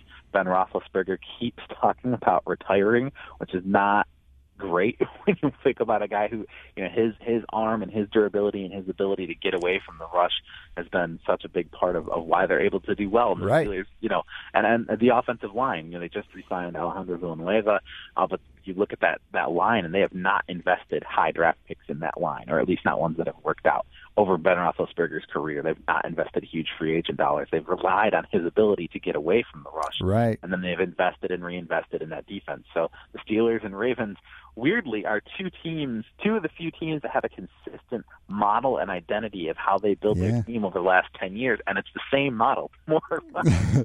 Well, it was only 5 or 6 years ago. It felt like this is the best rivalry in the NFL. I mean, not even close. And their games would be, just stop what you're doing and go watch it because you're not going to see that intensity anywhere else. And it's a shame because they're both kind of equally matched still, but just at a lower level, so it's not quite as much fun. Absolutely. The rest of that division is still kind of interesting, especially on the Browns. I mean, we've talked about them here and there on the show because they are analytics forward more so than most NFL teams. Do you have any sense of how much of a bounce they're going to get this year? They might finally start moving in the right direction, it seems. I like it. I like it a lot. I like the Browns. I like what they're doing. And last year, you really got the sense this was quote unquote really a 3 or 4 win team. So they caught some bad breaks, and obviously, anytime you're starting, I started 6 different quarterbacks. Was it that many? My God, that's not even fair. It was at least 4 or 5. I have to go back and I'm counting on my fingers right now, but yeah, between RG3, Josh McCown, Cody Kessler, I mean, they were going way deep down the bench, and Kessler's a guy you think is going to be able to contribute. Brock Osweiler is in the mix, but Deshaun Kaiser, he's a really intriguing second-round pick.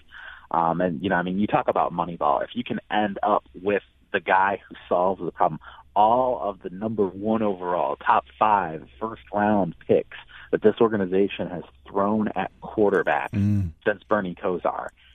If Kaiser ends up being the guy that solves the problem, talk about a tremendous use of resources, and especially to go ahead and get the best player in the draft and get up the top. I really like what they're doing, and I think they're going to get a bounce this year, certainly. And obviously, if they go and get 3-4 wins, it's going to be a bounce. But I think they're going to be significantly better this year than they were last year. I have a lot of respect for Hugh Jackson as an offensive architect, and some of the skill position talent. You're looking for some steps forward in a couple of spots. You're projecting in a couple of spots. David Njoku is a guy that could be a big physical weapon, big mismatch. And so you start to look at that and you go, okay, put all these pieces together and they could make some noise, especially when you're looking at, the Bengals really fell off last year and they look significantly worse on paper this year. A lot of age in the defense, disaster on the offensive line. They lost a lot of starters with no help. They've also lost a lot of skill position talent over the years. So you look at this, and this is sort of an AFC North that's ripe for the picking. And the Browns have done surprisingly well within the division, even when they haven't been good on paper, good in the rest of the league over the past couple of years. So I do like the Browns to get a big bounce this year. Right. I'm not talking playoffs necessarily, but 6-7 wins. Wow, that would be received with rejoicing there, I'm sure. So one other AFC note that caught my attention in your note in your article, your 538 piece, was the Raiders. So of course they did this Marshawn Lynch thing, or he did it, which is crazy and fun. But you talked in other ways very positively about the Raiders. Can you tell us what you expect out of those guys? Yeah, and of course, again, it's a quarterback-driven league. Quarterbacks, that's the straw that stirs the drink. Carr's got to get back 100% and be the player that he was, and even take a step forward. For as much as we rejoiced over his development, his ability, he isn't peak Peyton Manning. He isn't peak Tom Brady quite yet, and so he's got developing and maturing still up to go. But they've got players, they've got skill position talent, got offensive line. And I love the identity that they've put together. They knew exactly what they wanted to do. They knew exactly the kind of player that they want to have up front and how they want to attack defenses. And I think Marshawn Lynch is really well suited to that. And what's really weird is we talk about, and I talked about this in the article, Latavius Murray as a boomer bust home run hitter. But he really was not that in 2016 in any way. He didn't have a lot of open field runs. He didn't have a lot of big plays. And he had an okay success, better than average, better than median success rate among starting running backs, depending on what you want to call a starting running back in the year 2017.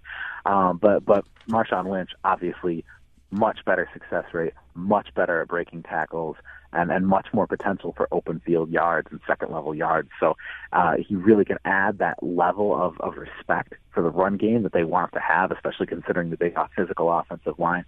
Question's going to come down to the defense. Yeah. The defense has been kind of getting it done with sacks and turnovers and big plays, as opposed to consistently high level defense. And they sort of not played to their competition, but let other teams dictate tempo. The other team wants to have a shootout, we'll have a shootout. If the other team wants to slow it down, we can slow it down. And obviously, they won a whole lot of games that way. But in the end, it's going to be difficult to consistently win when other teams are setting the tempo. And when you have a great offense and an AFC defense, sometimes you don't get to make that choice. Right. So that's something they'll have to fix if they want to continue to get back to where they were, take the crown back from the Chiefs, and make some real noise in the AFC playoffs. Well, I think it's fun. I think the league's better when the Raiders are competitive. So it's been fun to see them get a little bit stronger the last couple of years. But the idea of Lynch, Carr, Amari Cooper, and Michael Crabtree really hitting on all cylinders is exciting. That'd be a fun team to watch. Kind of regardless, if you're not too concerned, kind of regardless of their defense, that's a fun offense to watch. Two last questions for you. One NFL, one not NFL. Everyone around here wants to know: is Carson Wentz for real? There's so much love, there's so much enthusiasm. First-year quarterbacks don't do very well, and if you look at the stats, they weren't very favorable for him. What's your take? What do you think the Eagles have on their hands there? Yeah, and obviously, a lot of dump-offs, a lot of easy stuff. They made it easy on him at the beginning of the year, especially. And you look and go, okay, some of the flat-out results early in the season maybe tempered a little bit by that because he didn't go downfield as much. But for young quarterbacks, it's often getting those little things right and that consistency that can be the difference between, success and failure or mediocrity and excellence. Right. That's Blake Bortles, his inability to do that and just get the ball to his outstanding skill position talent reliably and repeatedly is why they can't get drives going. They can't convert on third down. So that's a very positive thing. I think there's a lot of reason to be excited. His work ethic, his intelligence. They went out and actually committed to getting him weapons this year. Alshon Jeffrey was on my list. And I think the addition of Torrey Smith, who, is never going to be a number one guy, but as the field stretching sort of Alvin Harper to Alshon Jeffrey, if Jeffrey can stay healthy, a lot of reasons to be excited about his development. I think he's on a very positive track. That's great. That's exciting. All right, so you've got more written there about the NFL, but before we lose you, I want to ask you about your hometown guys. Michigan State has run into some trouble off season. They've also run into some trouble on the field with in-state rivals, Michigan, for example. It's always fun to pull for those guys. They're a little bit of an underdog, great coach. What are you expecting, not even just this year because it's kind of hard to forecast much this year, but do you think he's going to be able to turn it around there, especially with Harbaugh doing so well in Ann Arbor? Yeah, and there are a lot of things that came together. A lot of talent, especially on the offensive and defensive lines, both lost kind of at the same time, plus a couple injuries, plus the disciplinary scenarios. So you end up with the cupboard really, really bare at defensive line, which is one of the big reasons they've been successful over, the past 6, 7, 8 years. But this has happened before under D'Antonio. He had a surprise losing season out of nowhere. He had a bunch of disciplinary issues right around at that time, and people started going, ooh, I don't know, but he pulled it together. One thing is D'Antonio can not only recruit, but we talk about building a model. He understands the kind of players, the 2- and 3-star players, that he can project and go, okay, right now this kid is a 2-star defensive tackle, but in 5 years he's going to be a difference-making junior tight end. Mm-hmm. And that ability to see in young kids the kind of players that he wants for his system, I think is going to suit him well. And he was able to build that when there are other programs in the state and in the area doing well, and I think he's going to be able to get back to that. I don't know when the Michigan State Spartans are going back to the Rose Bowl, back to the national championship semifinals, but I think he's going to continue to be successful, win a lot of games, go to a lot of bowl games, and be in the mix in the division. Well, that's optimistic. It's good to hear that. Here's a ridiculous talk radio show question for you. Who's more likely to be coaching at their current school 5 years from now, D'Antonio or Harbaugh? I continue to believe that Jim Harbaugh has unfinished business. Yeah. Too young and too successful, too hot a name, and especially if they continue to have success. My completely unconnected, non-reported opinion is he's there to win Michigan a national title or get very close. And when he believes that Michigan is, again, a self-sustaining football factory where there's coordinators that can take over, where there's recruits coming in, and he knows that if he walks away, it's going to continue to spin like a top and produce its own success again. I think that's when he's going to feel comfortable leaving. And I think there's unfinished business. I don't think he's there for the rest of his life. All right. Well, I love the optimism, both medium term and long term, on Michigan State. So that'll be fun to watch. Ty, appreciate you joining us. Wish you the best with your work. Love what you're doing. Hey, I appreciate it so much. Thanks for the opportunity to come on. Of course. That was Ty Salter. Ty's a writer at 538. You can follow him. You can find him on tysalter.com. That's www.tyschalter.com. And you can follow him on Twitter. His handle there is at Ty Salter, at TYSCHALTER. That is 3/4 of Wharton Moneyball. We still have a quarter to go. Come back and join us after the break.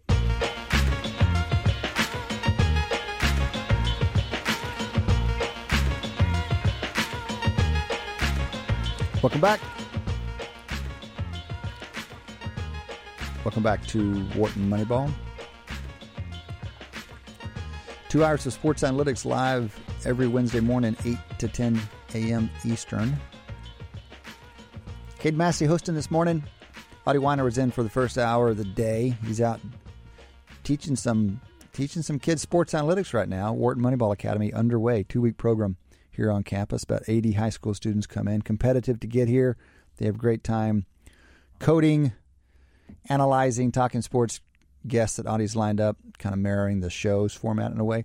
Eric Bradlow, Shane Jensen, our collaborators, are away today, but some combination of us are. Shane, Eric, Audie, and Kate are here every Wednesday morning. You can join the conversation. Give us a ring, 844-942-7866. That's 844-942-7866. Matt Dotz, producer Matt Dotz on the board, ready for your phone call, ready for your email. You can drop an email, businessradio@SiriusXM.com, businessradio@SiriusXM.com. We are open lines for the next half hour. You can give us a ring. We also have a guest. We usually have conversation here in the studio in the last half hour, but we have a guest today. Michael Bauman of The Ringer is joining us. And as far as I know, we've not had Michael on the show. I'm delighted to welcome Michael to the show. Good morning, Michael. Welcome aboard. Good morning. Michael, thanks for joining us. Need to talk with you about a few things, but first I'd love a little background on where you are and how you got there. Is it true that you're in Houston, Texas? It is, much to my chagrin. I'm a staff writer at The Ringer. I'm one of 2 guys, along with Ben Lindbergh, who primarily covers baseball. Before that, I was at Baseball Prospectus in Grantland, so, happy to be on the show. All right. So my producer tells me that you're a South Jersey guy, as he said. Is that right? So how's the South Jersey? I mean, I don't think there are that many connections between South Jersey and Houston. What's the path from South Jersey to Houston? My wife she's a postdoctoral fellow at Rice.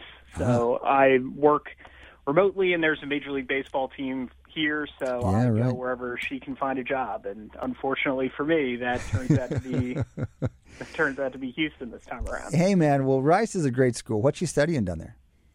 She's a linguist. Okay. So she's doing research on linguistic pedagogy and essentially how you teach kids a second language.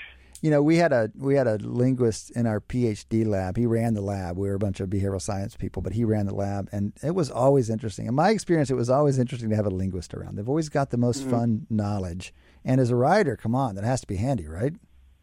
Yeah, well, primarily for me, she specializes in Russian. So the big effect on my life is I can't watch The Hunt for Red October around her because she just can't listen to Sean Connery speak Russian. So, oh gosh. All right. Well, if that's the worst thing about your marriage, then you're going to be in good shape. We're doing pretty good. That's great. All right, Michael. So, how did you get involved in sports analytics and sports journalism? What was your background, and how did you get where you are now? I've wanted to be a writer ever since I was a little kid, and I was a huge baseball fan growing up. So that was just sort of, journalism was an obvious career path, and so that's what I studied in undergrad, and got out and decided to give the academic route a go myself. So I got a master's in political science and sort of took a detour, and then I just found myself writing a lot about baseball on the side just for fun. And I guess there's so much. One of the things that I loved about baseball as a kid was I was drawn to the history and the mythology of it, which is just so much deeper than any of the other American sports. But what goes along with that is that there's a lot of received wisdom. There's particularly about 10 years ago when the sabermetrics movement was really just sort of reaching mainstream consciousness. There wasn't a lot of empirical backing to the things that everybody just sort of took for granted. So, I guess, I've got a little bit of a quantitative background, but I'm not in this for the numbers. Insofar as I'm interested in analytics, it's because I don't want to say things that are just factually wrong if I can avoid it. So, all right. It's an antidote to it's. Even now, it is still pretty easy to just, speak off the cuff. But, my interest is less in the numbers for the numbers' sake, but the numbers' ability to let me tell a more interesting and honestly more accurate story than I would be able to otherwise. Right. Well, a history at Grantland and Baseball Prospectus suggests that you're good with both. I mean, you can't do much at Baseball Prospectus without being fluent in numbers, but then Grantland and now The Ringer, these guys have always prized, good journalism, good storytelling. That's a wonderful combination. Can you update the world on what The Ringer is and what you guys are trying to do and where it came from? It's a sports and culture and technology site based primarily in LA with an office in New York and staff writers like me scattered throughout the country. It's run by a lot of the same people who were behind Grantland. So our editor-in-chief, Sean Fennessy, was a Grantland guy. Obviously, the big name on the marquee is Bill Simmons. And so we've got a combination of blogs and long-form journalism and a robust podcast network. I'll be recording an episode of the Ringer MLB show later this morning. We cover TV. Our Game of Thrones coverage is pretty big, and a lot of basketball, a lot of football, and some baseball too. Mike, this isn't a sports business show or even really that much of a business show, but we are a business school, and you can't talk about something like The Ringer in the current context of sports journalism without wondering, why is it that it seems to be doing well, at least surviving, maybe thriving, while sports writers from almost every place else are being cut, and it's just a really tough time in that industry. What do you feel like The Ringer's thriving, and if so, what are you guys doing differently than the traditional outlets are doing? Well, I mean, there's a limit to which I can talk about the company's business structure. Insofar as it's it's not my bailiwick, I guess you'd say. I think we just I don't want to act like we're special, like we're immune to something that happened to like what happened to Vice or the layoffs at ESPN, because a lot of us is we're all working writers. We've all been through that at one one job or another. Whether for me it was at Grantland, or there are other ex-ESPN people, ex-Sports Illustrated people, ex-Gawker people there. So we know which direction we're aware that this is happening in the industry, and we appreciate that. But for our part, we're just trying to be creative, be on top of stuff, produce a good product. And we've got some good business end guys like Sean and Jeff Chow who are taking care of us. So I've got faith in them, and we'll see where this takes us. All right. Well, we appreciate the work you're doing. Wish you the best with it. We're talking to Michael Bauman. Michael is a writer, a staff writer with The Ringer. You can. By the way, before we forget, you can follow him. You can find him on the Ringer site, but you can also follow him on Twitter. Michael's handle at Twitter is at @MJ_Bauman. Bauman's BAUMANN at MJ_Bauman. Baseball is the main expertise. There's been some interesting moves in baseball, to say the least, some headline grabbing moves. What, now that you've sat with it for a couple of days, what's your sense of the consequences of the big trades here earlier this week?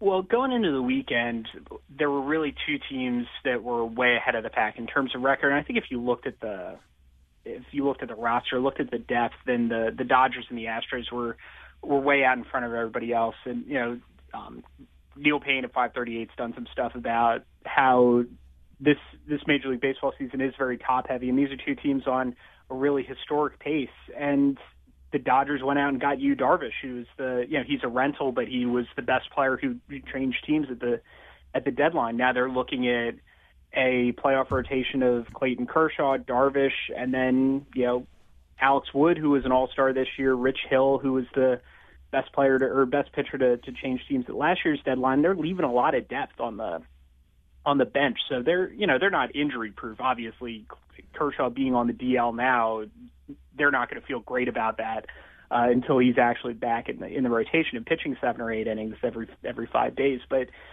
you contrast that to the Astros, who fill the need by going out and getting a lefty in Francisco Liriano. But you look, they've got injury concerns in their own rotation. They probably could have used another reliever, whether that's Zach Britton or Brad Hand. So they're still in great shape. They're going to walk to the division title. They're going to win 105 games. But it's like there's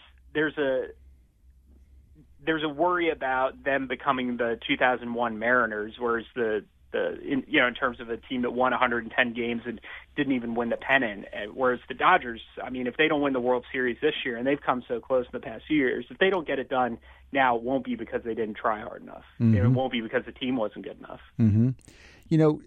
I feel like anytime we start talking about something being inevitable in sports, it's a good time to step back and say, okay, hold on, something unexpected is about to happen. Serena Williams, I think when she was about to close the Grand Slam last year, was one of the most recent examples. The inevitability with which people are saying the Dodgers are going to walk out of the NL and all that it makes me wonder. Say, hold on, baseball is still pretty unpredictable, right? Or is it not? When you have a pitching staff like that, and you can go short rotation in the playoffs, do you really remove a lot of uncertainty? What do you think it looks like?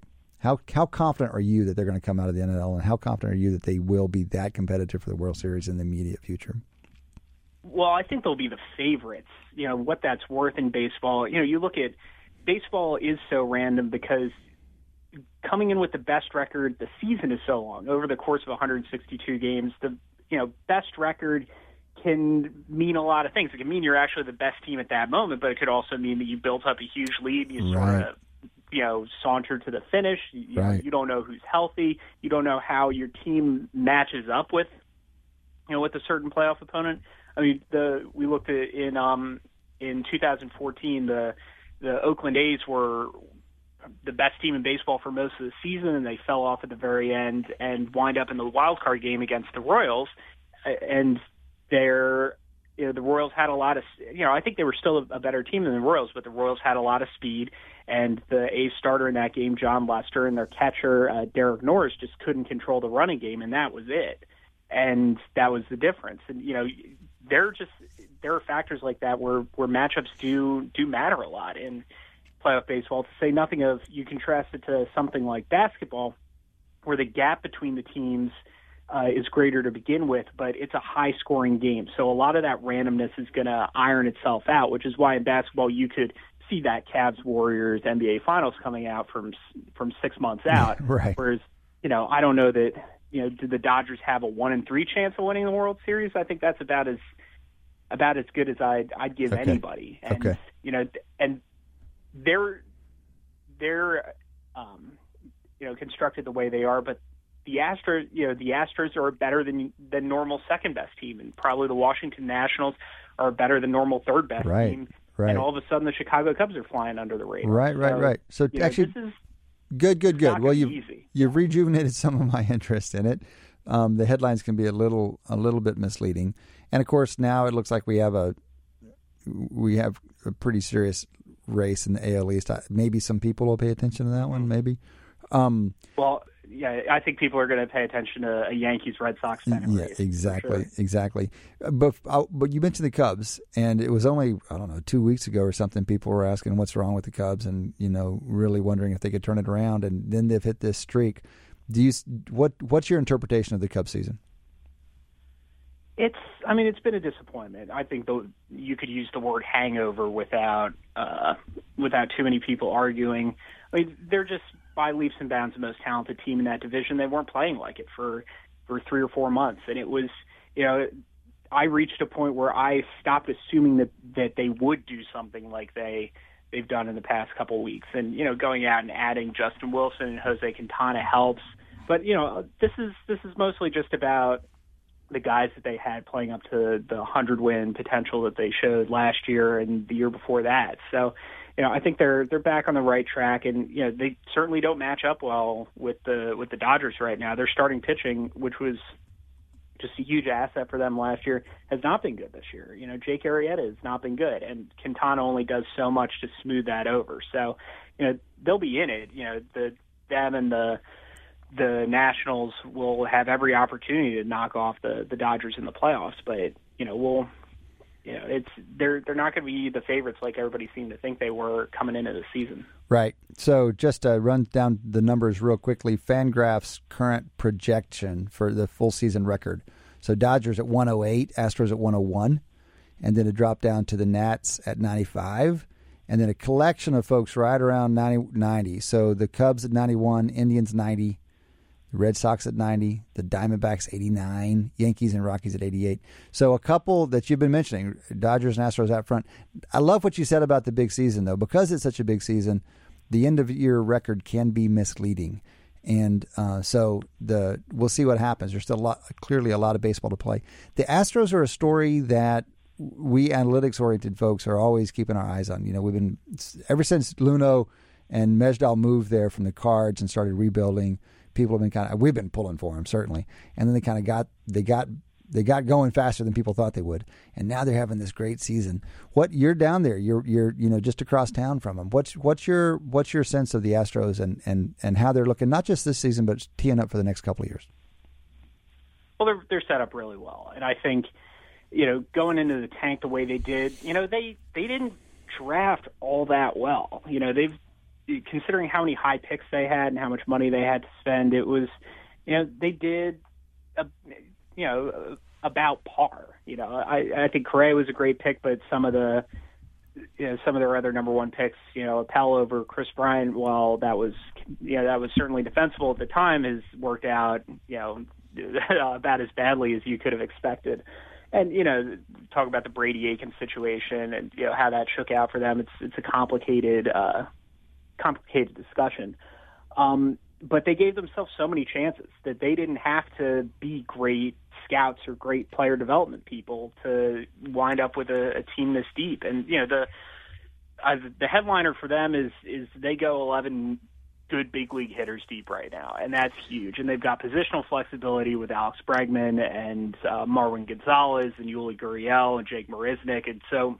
Michael, real quickly on that point you just said, I just randomly saw a TV screen in the last 24 hours that showed I think it was a batting average, so one of these surface stats, batting average for the last three guys in the order, like 7, 8, 9, and the Astros were categorically different from everybody else. They were not only best, but they were best by like 20 points or something.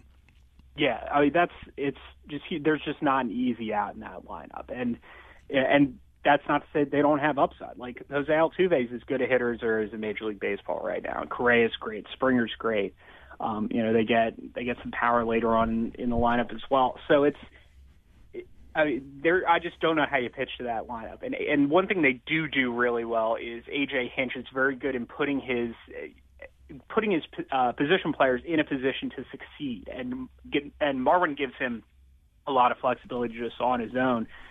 To pull guys out against tough matchups, to play platoons, to do a lot of situational stuff within the game. And I think that had a big role in them making the playoffs in 2015. But now he's doing that with a legitimately great, true talent, 100-win team right now. Michael, can I ask you a question about that? The Cubs got a lot of credit for that last year, and it seems like it's a relatively new thing, and it seems to matter more than I think some people thought it would, this positional flexibility. Are there other teams that are pushing it as much as these guys are?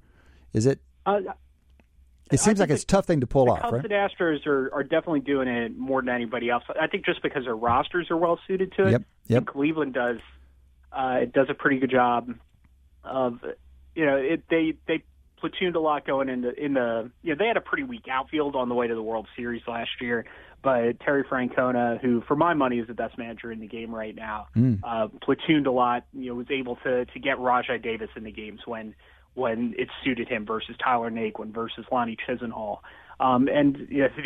A lot of what they do on the infield in terms of plugging holes is just Jose Ramirez fills a lot of holes by himself because he can play anywhere on the diamond and he's a middle-of-the-order hitter. So just having one guy like that allows a competent manager, a creative manager, to really put together, put his 9 best hitters in the lineup in the American League at least, to put his 9 best hitters in the lineup regardless of defensive fit. And I think, those 3 teams are, we think of them as 3 of the smarter teams of baseball. It's no accident that they're 3 of the teams at the cutting edge of that. Right. And there's no accident that that's their roster. These things are done strategically. Obviously, I think it's hard for those of us who don't actually build rosters and manage rosters to appreciate the importance of that kind of flexibility. And increasingly, we're hearing it talked about in some other sports. The NFL is restricted to 53 players, and if you can get a guy who can play a few different positions, then maybe you can carry an extra quarterback, that kind of thing, and it can really pay off for a team. Michael, we need to hop at the end of the show here, but we really appreciate your stepping away and taking some time with us. We love your work and wish you the best with it. All right, thanks. That was Michael Baumann. Michael's a writer at The Ringer. You can follow him on Twitter, for example. His handle at MJ_Baumann. Bauman's Baumann. This has been 2 hours of sports analytics here on Wharton Moneyball. We do it every Wednesday morning, 8 to 10. We'll be back next week. Thank you, big thank you for Daniel Bruno and on the sound engineer board, and Matt Dotz holding down the producer chair for only the second time. New producer. It's kind of exciting. Adi Weiner, my guest, my host in the first hour. We'll all be back to do it again between now and then. Enjoy your sports.